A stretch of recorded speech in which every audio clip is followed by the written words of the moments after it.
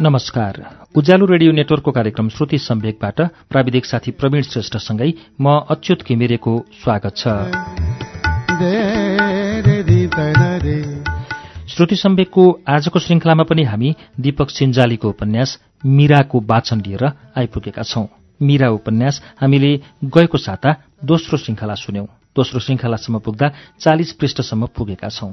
40 पृष्ठसम्म पुग्दा मीराले आफ्नो कहानी बताइरहेकी छिन्। मीरा अर्थात् यो उपन्यासकी मूल पात्र।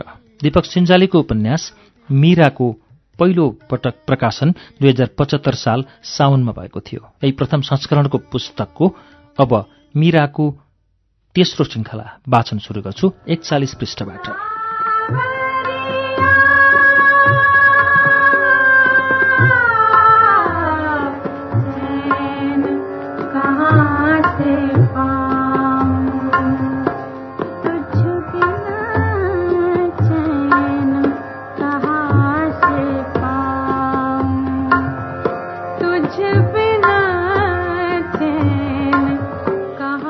डाँडामाथि पुगेर क्षितिजमा सुनौलो भएको थियो।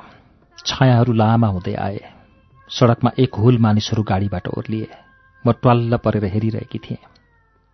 सेतो कपडा बेरेको कृष्ण बीचमा थियो। स्कुल र खेतको डिलमा आइपुग्दा कृष्ण चिप्लिएर लड्यो। कठै कसैले उठाइदिए हुने माया लागेर आयो। कृष्णलाई कसैले छोएनन्। क्रियापुत्रीलाई अरूले छुँदा रहेनछन्। ऊ आफै उठ्यो, लतारिँदै पिँढीमा आइपुग्यो। कृष्ण त उतै कोरामा बस, यहाँ कसैले छोइदेला। रामु मामाले कोरामा छिर्न हराए। त्यो चित्राको कोठा कृष्णका लागि रहेछ। मलाई उसको खुब माया लाग्यो।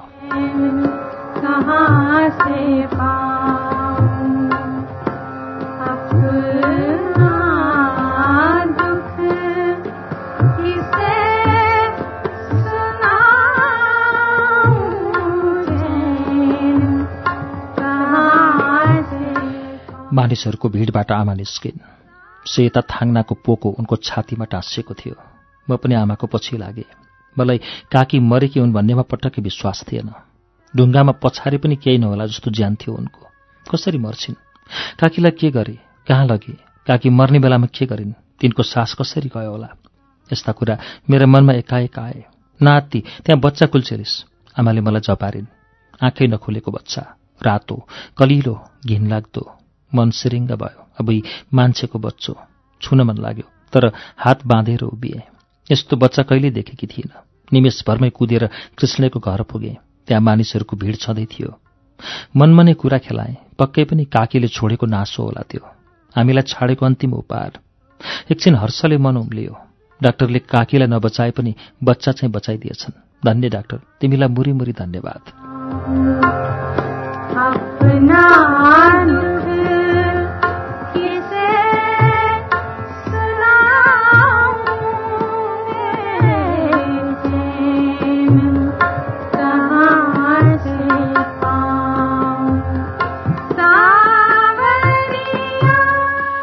मीरा, जाऊ एक गाग्री पानी ल्याऊ। काकाको वाक्यले म झस्केँ। काकाले मलाई तिमी भनेर सम्बोधन गरेका थिए। कति कोमल भएछन् आज काका। धारामा पुग्न र फर्किन मलाई बेरै लागेन। रातो आँखा र फुङ्ग उडेको अनुहार देखाएर काका मलाई पर्खिरहेका थिए। उनको मायाले मन भरियो। कठै काका अब एक्ला भए। मनमा दया जागेर आयो। काका गाग्री बोकेर गए। आइमाई नभएपछि लोग्ने मान्छेहरू निरीह हुन्छन्, दुःखी हुन्छन्। तिनको मुख बोलाउ साथी पनि हुँदैन। तिनलाई माया गर्ने कोही हुँदैनन्। मायाले बोलाउने पनि हुँदैनन्। काका पनि त्यस्तै हुने भए, मायाका भिखारी। अब तिनलाई अरूका घरमा गइरहन पनि राम्रो हुन्न। गाउँलेको मुख थुन्न सकिँदैन। काकाको अनुहार देखेर काकीको याद आयो। काकी सम्झिने बित्तिकै त्यो निरीह शिशु सम्झे।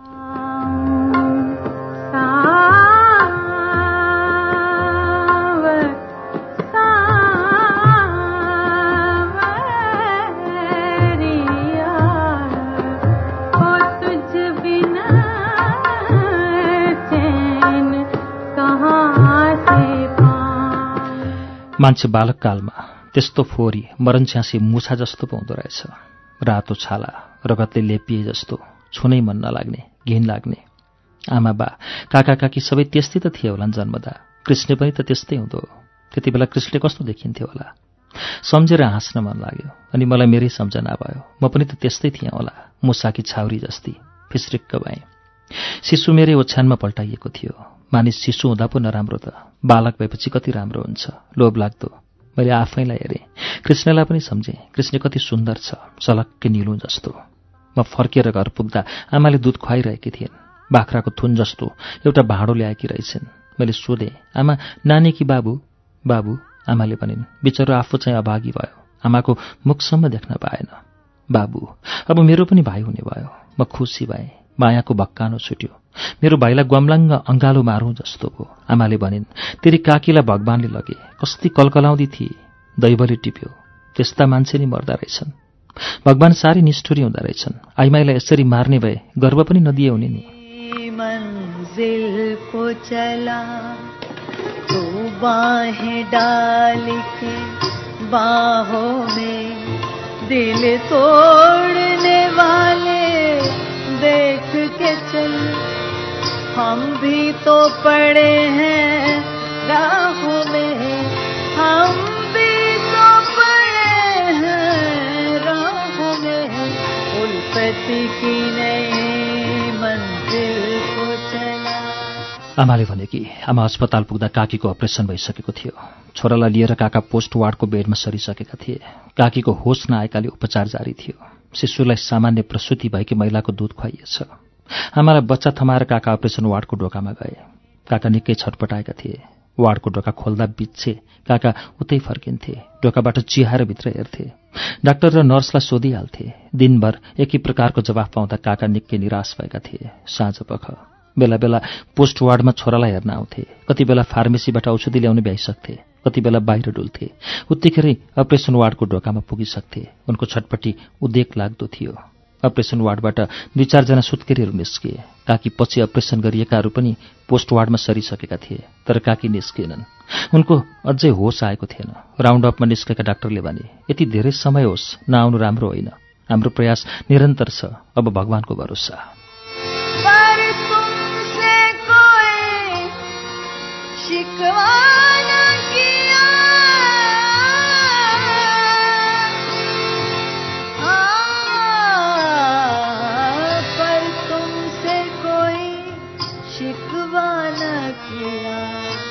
डाक्टरको भनाइ सुनेर काका झन् निराश भएका थिए।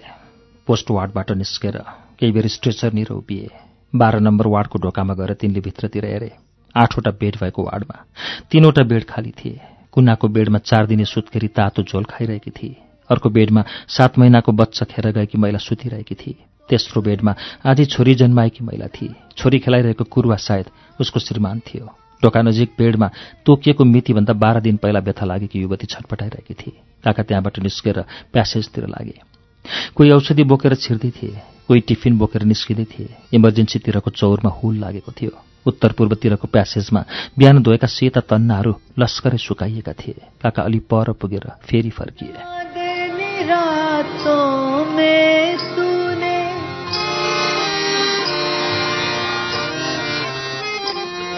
जब चांदनी रातों में तूने खुद हमसे किया इकरार वफा। छोरा नजिक आएर बसेका काकालाई आमाले भनिन्, नआत्तिनु, लोग्ने मानिस भएर यसरी आत्तिनु हुँदैन। काकाले पुलुक्क आमालाई हेरेर शिर निहुराए। हिमकुमारीको मान्छे। अपरेसन वार्डको ढोकाबाट आवाज आयो। काका उठेर उतैतिर लागे। नर्सले केही नभनी ढोका ढप्काई। काका उभिरहे। केही बेरमा फेरि ढोका खुल्यो। नर्स नभएर त्यहाँ डाक्टर उपस्थित भइन्। छोरालाई कस्तो छ अहिले? डाक्टरले सोधिन्। ठिकै छ, काकाले मधुरो स्वरमा जवाफ दिए। आमालाई बचाउन सकिएन। डाक्टरले विनम्र भएर भनिन्, हाम्रो प्रयास असफल भयो।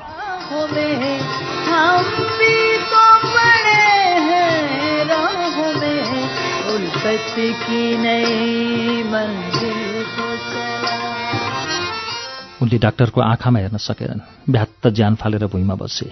डाक्टरले उठाएर काकालाई आमा छेउ ल्याइदिन्। काकाका आँसुले भिजेका पाखुरा पुस्दै डाक्टर अपरेसन वार्डमा छिरिन्।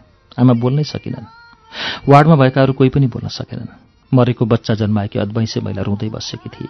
दायाँपट्टिको बेडमा पहिलो सन्तान छोरी जन्माएर प्रसन्न तरुणी आमा दूध खुवाउने तर्खरमा थिए। त्योभन्दा उता 3 महिनाको गर्भ खेर गएकी महिला रगतपक्ष भएर भर्खरै भर्ना भएकी थिए।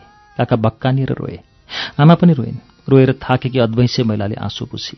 2 दिन उमेर पुगेकी छोरीलाई दूध खुवाइरहेकी सुत्केरीले आँसु खसाली। एकछिन आफ्नो पीडा बुलेर रगतपक्ष महिला शान्त भएकी थिए। गुरुवाहरूको आँखामा पनि आँसुको भेल थियो। केही बेर कोठामा सन्नाटा छाएको थियो।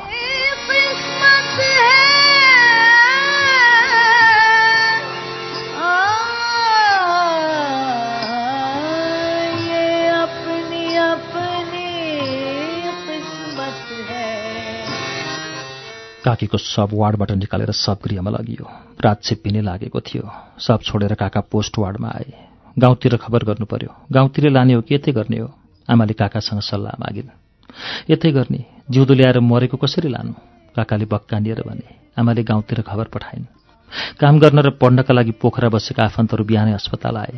गाउँका दाजुभाइ र माइती पक्षका मानिस नआएसम्म शव लाने कुरै भएन। शवगृह बाहिर हुल बढ्दै गयो। दाउरा र घाटको व्यवस्था गर्न आमाले 2 जनालाई रामघाट पठाइन्।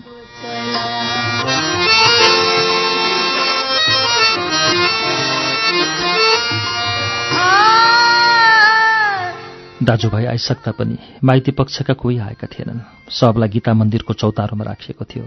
दाउरा व्यवस्था गर्न जानेले बाँस लिएर आए। फूलका झुप्पा ल्याएर कसैले माला बनाए। जौ तिल र पैसा मिलाएर कसैले बुर्की बनाए। 5-7 जनाले उचाल्ने गरी बाटो बनाइयो। पैसाको माला बनाउन आमाले 1000 रुपियाँको नोट साट्न पठाइन्। कात्रो किन्न काकाले अर्को 1000 थपे। चौताराको तल्लो खण्डमा बसेर कान्छा मामाले एकहोरो शङ्ख बजाए। शङ्खको ध्वनि धेरै बेर रन्किरह्यो सबैका कानमा। माइतीहरू आए। शवलाई घाट लाने तयारी गरियो। कान्छा मामा र कुले दाइले पुनः जोर शङ्ख फुके। गुम्बालाई 3 फन्को घुमेर मलामीहरू घाटतिर ओर्लिए। शिशुलाई कृष्णकी फुपूको जिम्मा लगाएर आमा पनि घाटतिर झरिन्। दिल तोड़ने वाले देख के चल, हम भी तो पड़े हैं राहों में, हम भी तो पड़े हैं राहों में। काका हत्केलामा चिउँडो अड्याएर टुक्रुक्क बसेका थिए। काकीलाई चितामा सुताइएको थियो। 1 मिनट शोक सभा भयो। सबैले काकीलाई आफ्नै प्रकारले सम्झिए। श्रद्धाञ्जली अर्पणपछि कृष्ण कपाल खौरिन गयो। काकाले अन्तिम पटक कात्रो उगारेर काकीलाई हेरे। चुरा पोतेर सिन्दुर सबको शिरमा राखिदिए। 3 फनको चिताला घुमेर कृष्णले धूप बाल्यो। काकीको छातीमा धूप राखिदियो। कृष्ण दागबत्ती लिएर चितातिर लम्कियो। छेउमा बसेर काकाले हेरिरहेका थिए। एक्कासी तिनले कृष्णको हातबाट दागबत्ती खोसेर सेतीमा फाले। तिनको व्यवहारले सबैलाई स्तब्ध बनायो। जेठाबाले काकालाई सम्झाउँदै आमा छेउ पुर्याए। कृष्णका मामाले अर्को दागबत्ती बनाएर कृष्णका हातमा राखिदिए।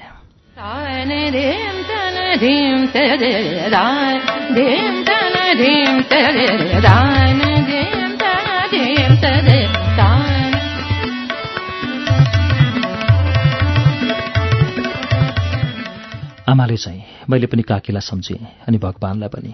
काकीको मृत्यु संस्कार र शिशुको न्वारण एकै दिन गरियो। शिशुको नाम मेरो रोजाइमा राखियो, चन्द्रबहादुर थापा। आशोच मुक्त भएको भोलिपल्ट काका हाम्रोमा आए। उनी निरीह देखिन्थे। रुन्छे बनेका थिए। भने बच्चालाई यति राखेर हुर्काउनु पर्यो, म केही जान्दिनँ, यति सहयोग गर्नु पर्यो। आमाले काकाको कुरामा टाउको हल्लाइन्। यसको लालन पालन खर्च मै बेहोरौँला, काकाले भने। आमाले फेरि टाउको हल्लाइन्। मृत्यु शोक बिस्तारै हराउँदै गयो। आफन्तहरू पनि 1 दिन 2 दिन गर्दै सबै घर फर्किए।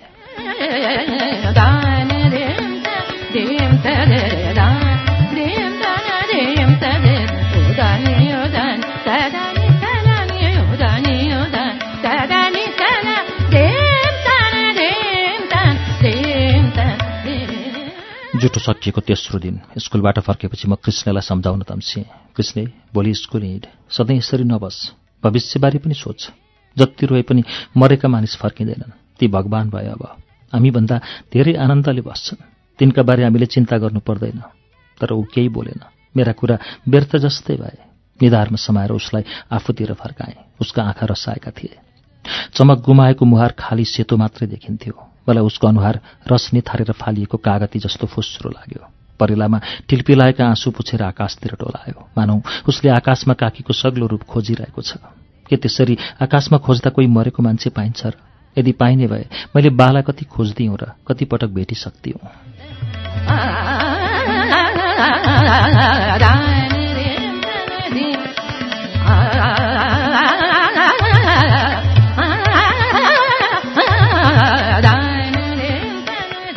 केही क्षणभरको मौनता तोडेर मधुरो आवाजमा भन्यो, मीरा। ऊ अझै केही बोल्न खोज्दै थियो, तर सकिरहेको थिएन। मैले बिस्तारै उसको ज्यान आफूतिर ढल्काएर काखमा सुताएँ। आत्मगौरवले मेरो हृदयको सान बढेर आयो। हावाको बेग चाहिँ बनेर खुसीको झोक्का छातीमा फुक्क फुल्यो। म वायुपङ्खी गतिमा कुद्दै कतिखेर हिमालभन्दा माथि पुगिसकेछु। त्यो अप्राप्य प्राप्ति काखमा लिएर हिमाल चढेकी म हिमनदीको चिसो हावासँगै रोकिएँ। आहा, स्वर्गको आनन्द! अप्रत्याशित खुसीले मनलाई उदाङ्गो बनाइदिँदो रहेछ। प्रेमको लहडीपनमा फुरुङ्ग मन लिएर धेरै बेर नाचिरहेँ। यस्तो अनुभूति कहिल्यै गरेकी थिइनँ।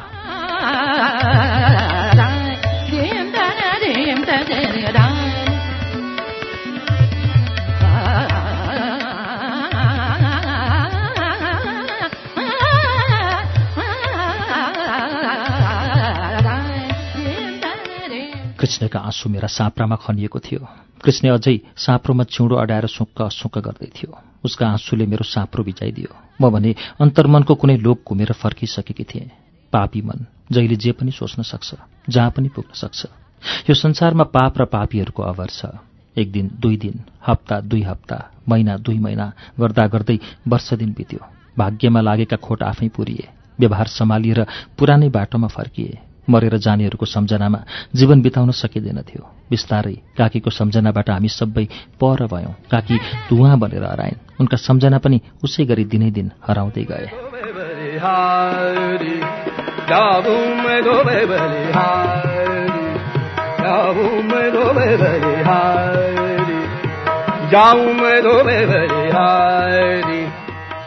बाबु झन्झन बढ्दै गयो। नाम चन्द्रबहादुर भए पनि हामी सबै उसलाई बाबु भन्थ्यौँ। हामी दुईटै परिवारका लागि खुसीको एउटै कुरा थियो भने त्यो बाबु नै थियो। छिमेकीको छोरा भएर पनि त्यो हाम्रै सन्तान, जसले प्यारो र मायालु थियो। काका छोरालाई खुब माया गर्थे। उनको त मुटुको टुक्रा नै हो।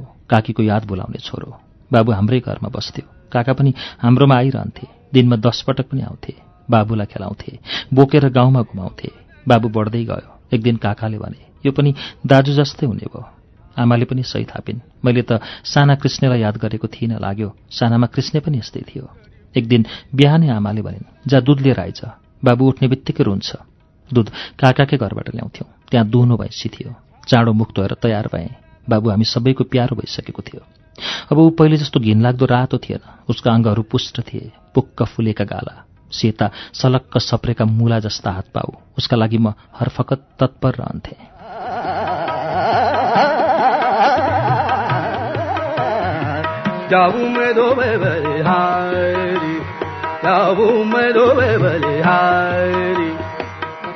काका बाख्राको खोरमा थिए। तिनले दुध दुहेका थिएनन्। म कृष्ण सुत्ने कोठातिर लागे। ताउलोको पानीमा हात चोबलेर भित्र सेरे। सोचे शुद्धै भए पानीले भिजाइदियो। बाहिरपट्टि सानो कोपीमा नयाँ ओछ्यान लगाइएको थियो। कोठामा कृष्ण खुट्टा खुम्चाएर सुतेको थियो। आधा सिरक छातीभन्दा तल गुटमुटिएको, आधा ओढेर एउटी आइमाई मस्त निदाइरहेकी थिए। मैले के देखेँ? ढोकामा पुगेर रोकिए। मेरो मुख सुक्यो। उसलाई बिउजाउन भनेर भिजाएका मेरा हत्केला पनि सुके। अघिल्लो साँझ एक अद्वैंसे बोटेनी बास माग्न आएकी थिए। हिमालतिरबाट व्यापार गर्न झरेकी। साथी छुटेर हाम्रो घरमा बास माग्न आएकी थिए। हामी आइमाई मात्र भएकाले कसैलाई बास दिँदैनथ्यौँ। आमाले बोटेनीलाई काकाका घरतिर पठाएकी थिइन्। काकाले कोपीमा बस्न बिस्तारा दिएछन्। बोटेनी नकचरी साँझ कोपीमा सुतिछे, बिहान कृष्णको ओछ्यानमा। कस्ती लाज नभएकी आइमाई। मलाई बाहुन्न भयो।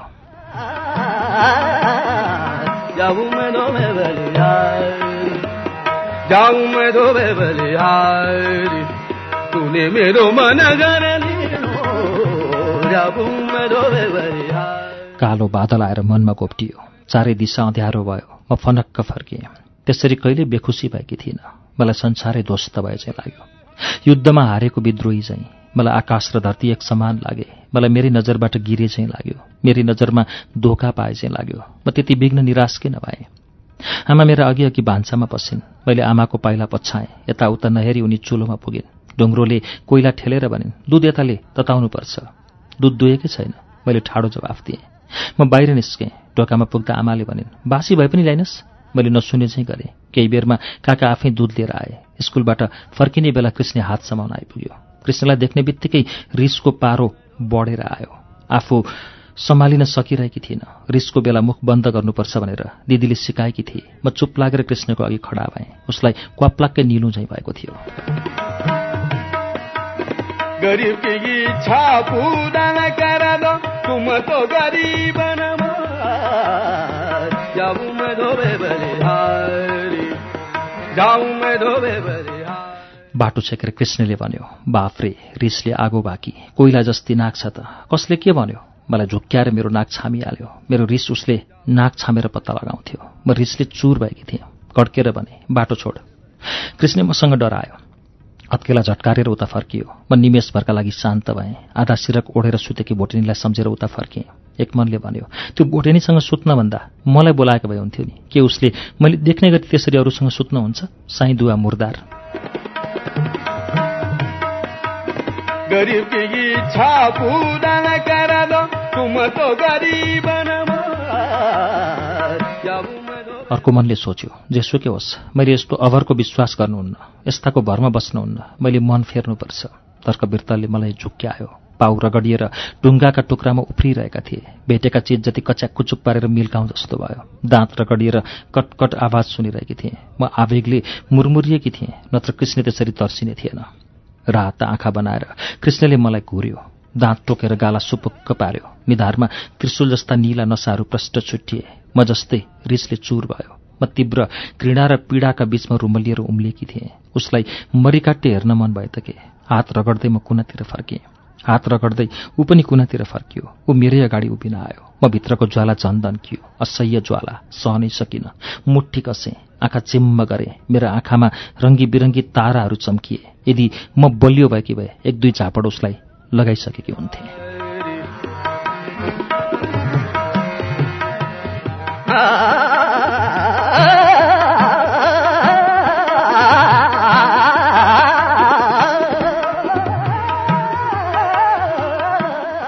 ऊ बेसरी हाँस्यो। उसको अट्टहासले मेरो छाती चिरा पार्यो। म घोप्टो परेँ। मेरा आँखाबाट बरबर आँसु खस्न थाले। रिस र लाजले आँसु रोकिएन। लाज लुकाएर म उसकै अगाडि रोइदिएँ। किंकर्तव्य विमूढ भएर कृष्णले एकहोरो मलाई हेरिरह्यो अनि मुसुक्क हाँस्यो। मैले भने, तिमी भोटेनीसँग सुत्यौ। त्यसरी भन्दा मनमा थोरै भए पनि मलाई शान्ति मिल्यो। मन हलुङ्गो भयो। कृष्णले प्वाक्क परेर मलाई केही बेर निहाल्यो। मनमनले के सोच्यो कुन्नी, गोलो आकारमा आँखा फनक्क घुमायो।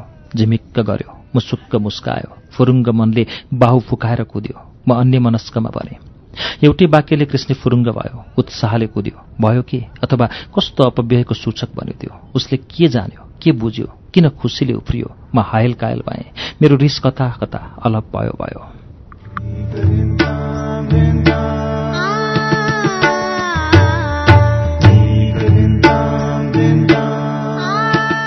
कार्यक्रम श्रुति सम्वेकमा अहिले तपाईले सुन्नुभएको वाचन दीपक सिन्जालीको उपन्यास मीराको वाचन हो। यसको बाँकी अंश वाचन लिएर केही बेरमा आउनेछौं। उज्यालो सुन्दै गर्नुहोला।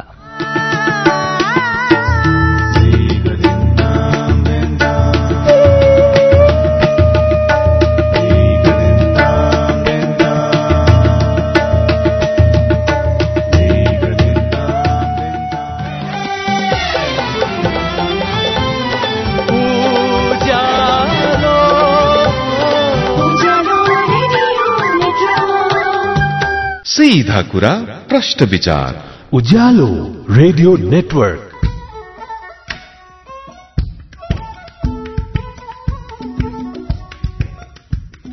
कार्यक्रम श्रुति सम्वेकमा तपाईलाई फेरि स्वागत छ। श्रुति सम्वेक तपाईँ उज्यालो रेडियो नेटवर्क काठमाडौँमा 90 मेगाहर्जसँगै देशभरिका विभिन्न रेडियो स्टेशनबाट एकैसाथ सुनिरहनु भएको छ। श्रुति सम्वेकमा आज हामी दीपक सिन्जालीको उपन्यास मीराको वाचन सुनिरहेका छौं। अब यसको बाँकी अंश वाचन सुनौं।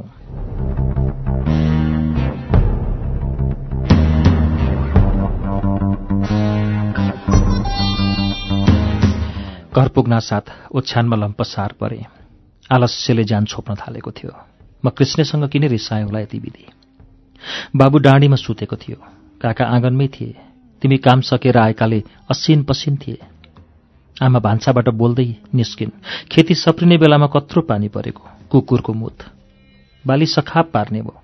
बाहिरबाट काकाले भने, चिया खान्छौ? आमाले सोधिन्। काकाले खान्छु भने कि खान्न भने। मलाई चाहिँ खान मन लाग्यो। घाँटी सुकेर मुखमा बाक्लो थुक भरिएको थियो। चिया खाने मनले भान्सामा छिरे। काकाले भने, बाछिटोले कोपी भिजाएछ। बिचरी भोटेनी कृष्णको ओछ्यानमै सुती छ। सिरक भिजाइदिए भनेर कृष्ण करायो। धन्न सुभाषिनी रहेछ। माफी मागेर बिदा भई।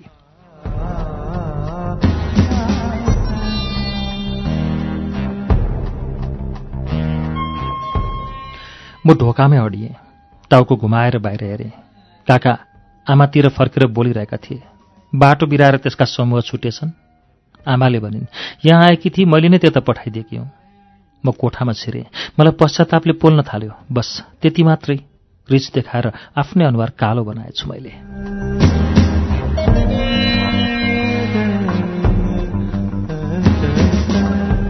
बल्ल थाहा पाएँ कृष्ण त्यसरी किन कुदेको रहेछ। म खुसीले गदगद भएँ। उसको पनि भैँस आएछ क्यार। भोटेनीप्रति दया भरिएर आयो। हार्दिकता देखाउनलाई ऊ त्यहाँ थिएन। उसलाई धन्यवाद दिएँ। मनको कुरा भन्न सकिरहेकी थिएन। मेरा प्राण प्रिय, तिमीले मेरा आशय बुझ्यौ। अब हृदयभित्रै बसेपछि मान्छेलाई बुझ्न धेरै बेरै लाग्दैन।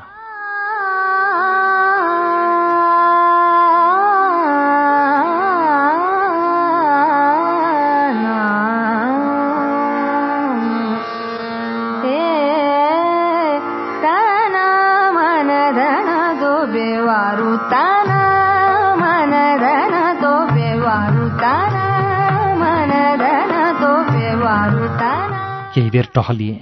कृष्ण सुत्नमा भुस छ। खाना र हग्न नपर्ने भए वर्षौं सुतिदिन्थ्यो। सुतेपछि उचालेर फाले पनि पत्तो पाउँदैन। सुतेका बेला पनि उसका आँखा बन्द हुँदैनथे। नाकको पोरामुनि लत्रेका कमिजका गला हावाले हल्लिए। नीला आँखा भित्तातिर फर्केका छन्। निदाउँदा उसका दाहिने आँखाको माथिल्लो भाग नीलो रङमा बदलिन्थ्यो। जागिरहेको बेला नीलो देखिँदैनथ्यो।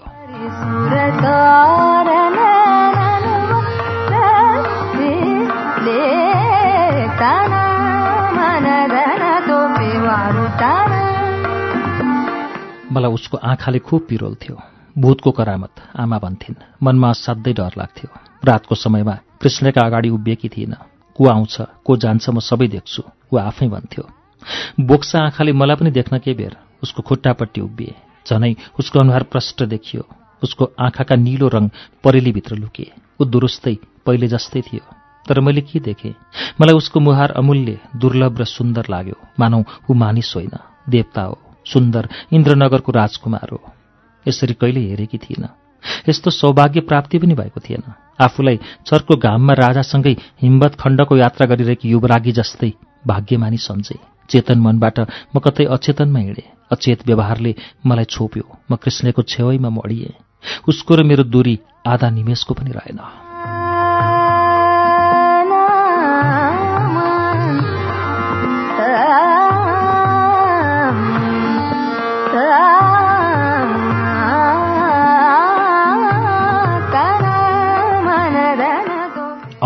कृष्णको आवाज बन्दुक चाहिँ मेरो कानमा पड्कियो। बेउजुदा कृष्ण मेरो कान टोकिरहेथ्यो। बिस्तारै हात हटाएर टाउको उठाएँ। कति बेलादेखि म कृष्णसँग टाँसिएकी रहेछु, मैले होसै पाइनँ। पसिनाले मेरो निधार रुझेको थियो। पसिनाका रेखा दुवै पाखुरामा लछप्पै थिए। म असाध्यै तातो भएकी थिएँ। उसको पछाडि अडिएर अघिल्तिर गलामा गाला अडाएर ढलेछु। मैले त्यस्तो गर्न कसरी सकेँ? आफैसँग लाज लाग्यो। कृष्ण जुरुक्क उठेर आत्तिँदै भन्यो, ए मीरा तिमी? म लाजले बोल्नै सकिनँ। ठिङ्ग मूर्ति झैँ खडा भइदिए। उसले आँखा मिच्दै भन्यो, दिउँसै सपना देखेछु। कतिखेर आए कि?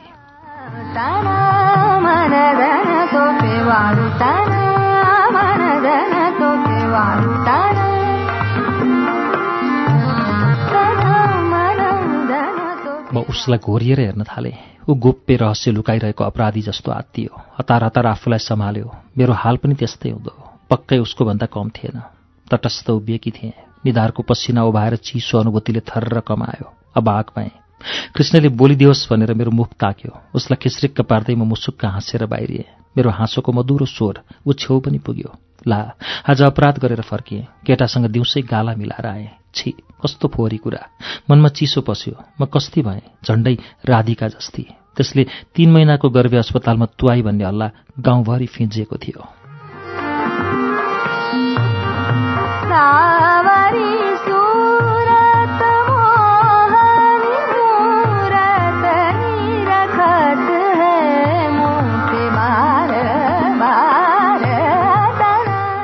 सायद म बदलिएकी थिएँ। लाजले 1/2 फुट लामो ऐनामा अनुहार देखाएँ। अबुई, म त राती भएछु। हेर्दा हेर्दै पाखुरा गलेर ऐना तल झर्यो। छातीको कपडा माथि उचालिएछ। छातीमा लाजले अत्तालिएको अस्थिर मनको ढुकढुकी प्रश्न देखियो, के म तरुणी भइसकेकी हुँ?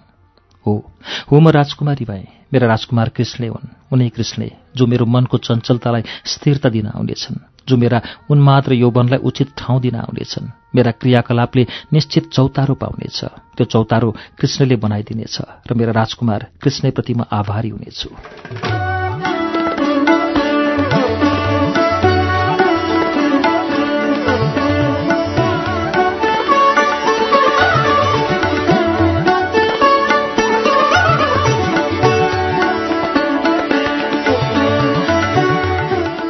पल्ट्याङ हाम्रो मामा घर हो। दिदी पल्ट्याङ मामा घरमा बसेर पढ्थे। दिदीलाई लिएर मामा घरबाट फर्किँदै थिएँ म। पल्ट्याङबाट फेदीसम्म ठाडै ओह्रालो थियो। त्यो ओह्रालो झर्न मलाई मरे चाहिँ लाग्थ्यो। रूपा बिस्तारै हिँडिरहेकी थिए, म भने घोस्से मुन्टो लगाएर जेनतेन ज्यान लतारिरहेकी थिएँ। घरमा आमाले दिदीका लागि योग्य वर तयार पारेकी थिइन्। आमा र काकाले सल्लाह गरिकन दिदीको बिहे आँटेका थिए। ध्यानुङका इन्डियन लाउरे भनेर काकाले प्रस्ताव ल्याएका थिए। आमाले त्यसैमा सहमति जनाएकी थिइन्। रूपा फुरुङ्ग थिए, उसको छाती गर्वले फुलेको हुँदो, कति पनि पीर चिन्ता नभए जस्ती। हुन पनि किन नहोस्, मन त्यसै उचालिएको होला बिहेका कुराले। उसले कसरी सहजै आमाको कुरा स्वीकार गरी। सोधेँ, आमालाई किन नाइ नभनेकी दिदी? ऊ मुसुक्क हाँसी। उसको हाँसोमा पनि सुन्दर भविष्यको सपना छ र प्रश्न देखिन्थ्यो। यद्यपि भविष्य अनिश्चित छ, बाँकी सबै कुरा उसको थियो।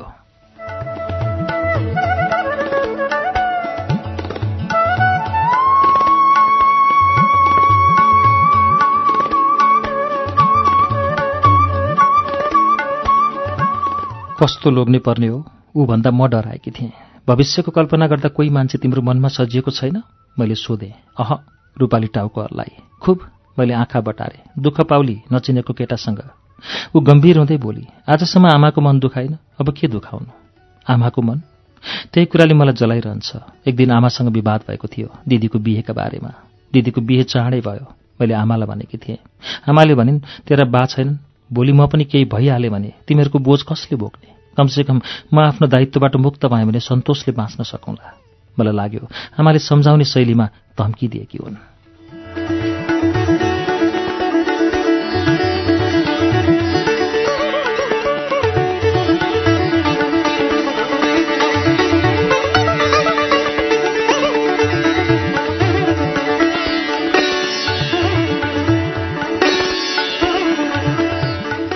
रूपाको कोहीसँग भेट भयो।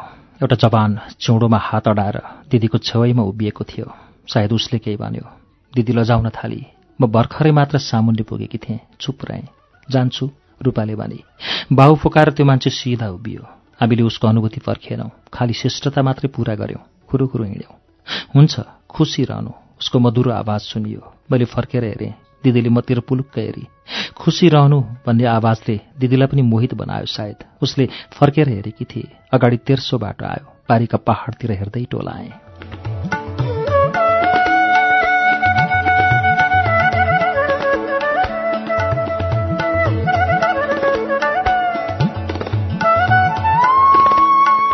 पहाड कति रङ्गीन छन्, ऋतुसँगै रङ फेर्छन्, सुन्दरता देखाउँछन्, प्रकृतिको अपरम्पार लीला पस्कन्छन्। यी पहाडले तरुणी हुन जानेका छन् र बुढी हुन पनि।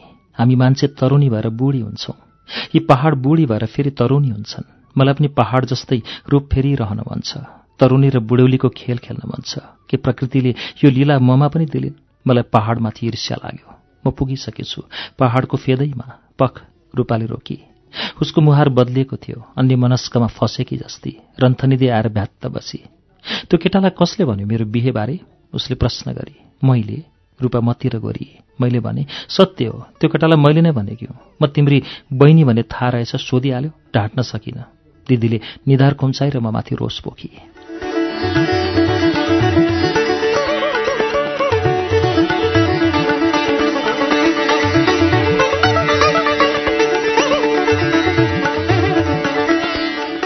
के भयो त? जे सत्य त्यही भने।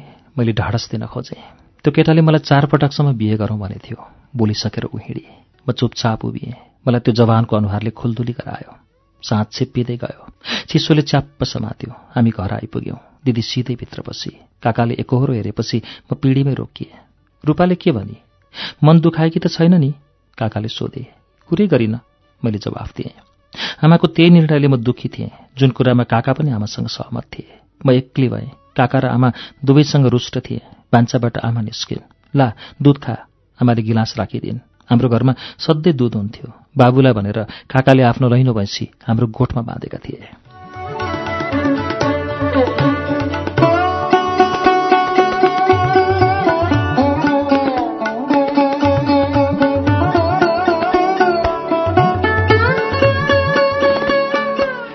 घोप्टिएर गिलास उठाएँ।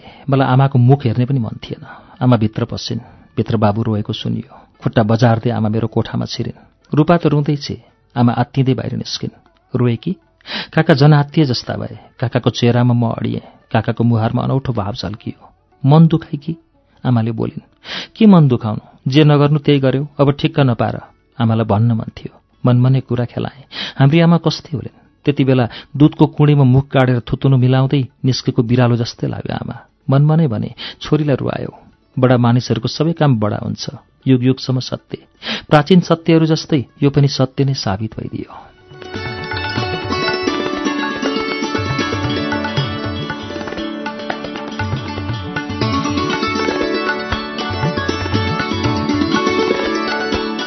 म सुत्ने बेलामा रूपा बिउजी भान्साबाट दुध ल्याइदिएँ। उठी भने दुध ल्याइदिनु। आमाले अराएकी थिइन्। दुध अझै सेलाइसकेको थिएन। बाफ उड्दै थियो। दुध खाऊ, दिदीलाई आग्रह गरे। उसको अनुहार फेरि मलिन भयो। नरो, रोएर केही हुन्न। जे हुनु छ त्यो भएरै छोड्छ। मैले सम्झाउने पाराले भने। आमालाई नाइ भनेकी भए पनि त हुन्थ्यो। एकपटक सोध्नु भएकै थियो। त्यो त हो, रूपाले भने। उसले शिर उठाउन सकिन। हामी आमाका लागि बोझ भएका छौँ। आमा हामीबाट स्वतन्त्र हुन चाहन्छन्, दिदीले भने। मैले केही बुझिनँ। आमाले हामीबाट के को स्वतन्त्रता खोजेकी हुन् कुन्नी? यो सत्य पनि हो। हामी सधैँ आमाको साथ रहँदैनौँ। त्यसको अहिले नै उचित व्यवस्थापन गर्नु उत्तम कुरा हो। सायद आमाको मनमा केही तरङ्गहरू खेलिरहेको हुनुपर्छ। दिदीले कुराको बिट मारी। म केही बोलिनँ।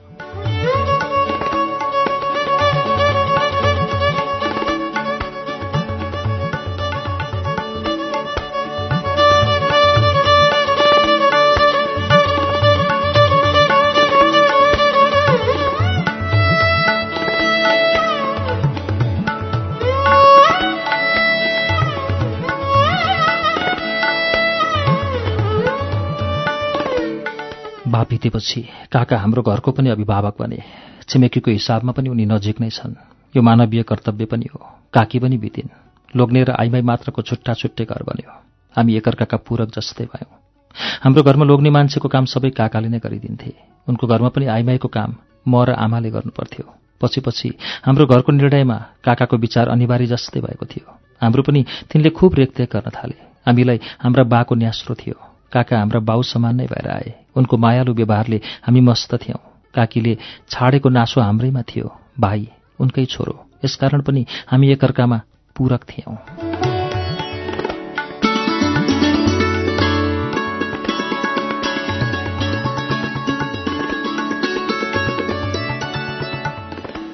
आमा र काका लामो समय गफ गरिरहन्थे। दुवैजना नियतिमा फँसेका थिए।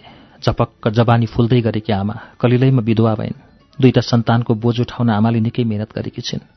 काका पनि उस्तै। काकी परेपछि ओछ्यान परे, ख्याउटे भए, पछि फेरिँदै आए। बिचरा काका, काकीको याद कति आउँदो हो। दुई छोराको भविष्य उनले पनि काँधमा उचालेकै छन्। बिहेको तयारीमा काकाले खुबै सघाए। हाम्रै घरका सदस्य भएर सहयोग गरे। हेर्दा यस्तो पनि देखिन्थ्यो, काका नै हाम्रा बा हुन्, अस्सली बा। आमालाई पनि काकासँग बात मार्न र सहयोग माग्न कति हिचकिचाहट थिएन। कहिलेकाहीँ आमा काकासँग रिसाउँथिन्, काकालाई धम्की पनि दिन्थिन्। आमाले जे गरे पनि काका हाम्रै थिए। तिनको सहयोगी मनले हामीलाई कहिल्यै पराई ठानेन। काका यति सक्रिय हुन्थे कि कति बेला आमाको रिस पनि शान्त बनाउनु भइसक्थे। दिदी डोली चढेर गई। बरियात फर्केको सबैले परसम्म हेरिरहे। आमा भित्रको भित्रै।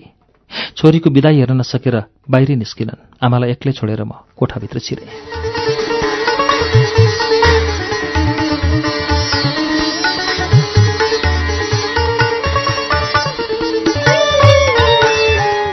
श्रुति सम्वेगमा अहिले तपाईले सुन्नुभएको वाचन दीपक सिन्जालीको उपन्यास मीराको वाचन हो। मीराको वाचन आज हामीले यो पुस्तकको 58औं पृष्ठमा ल्याएर रोकेका छौं।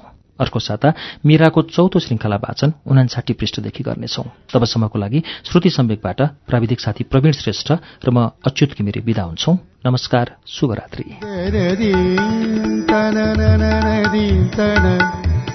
दे रे दी तन रे दे रे दी तन न रे दी तन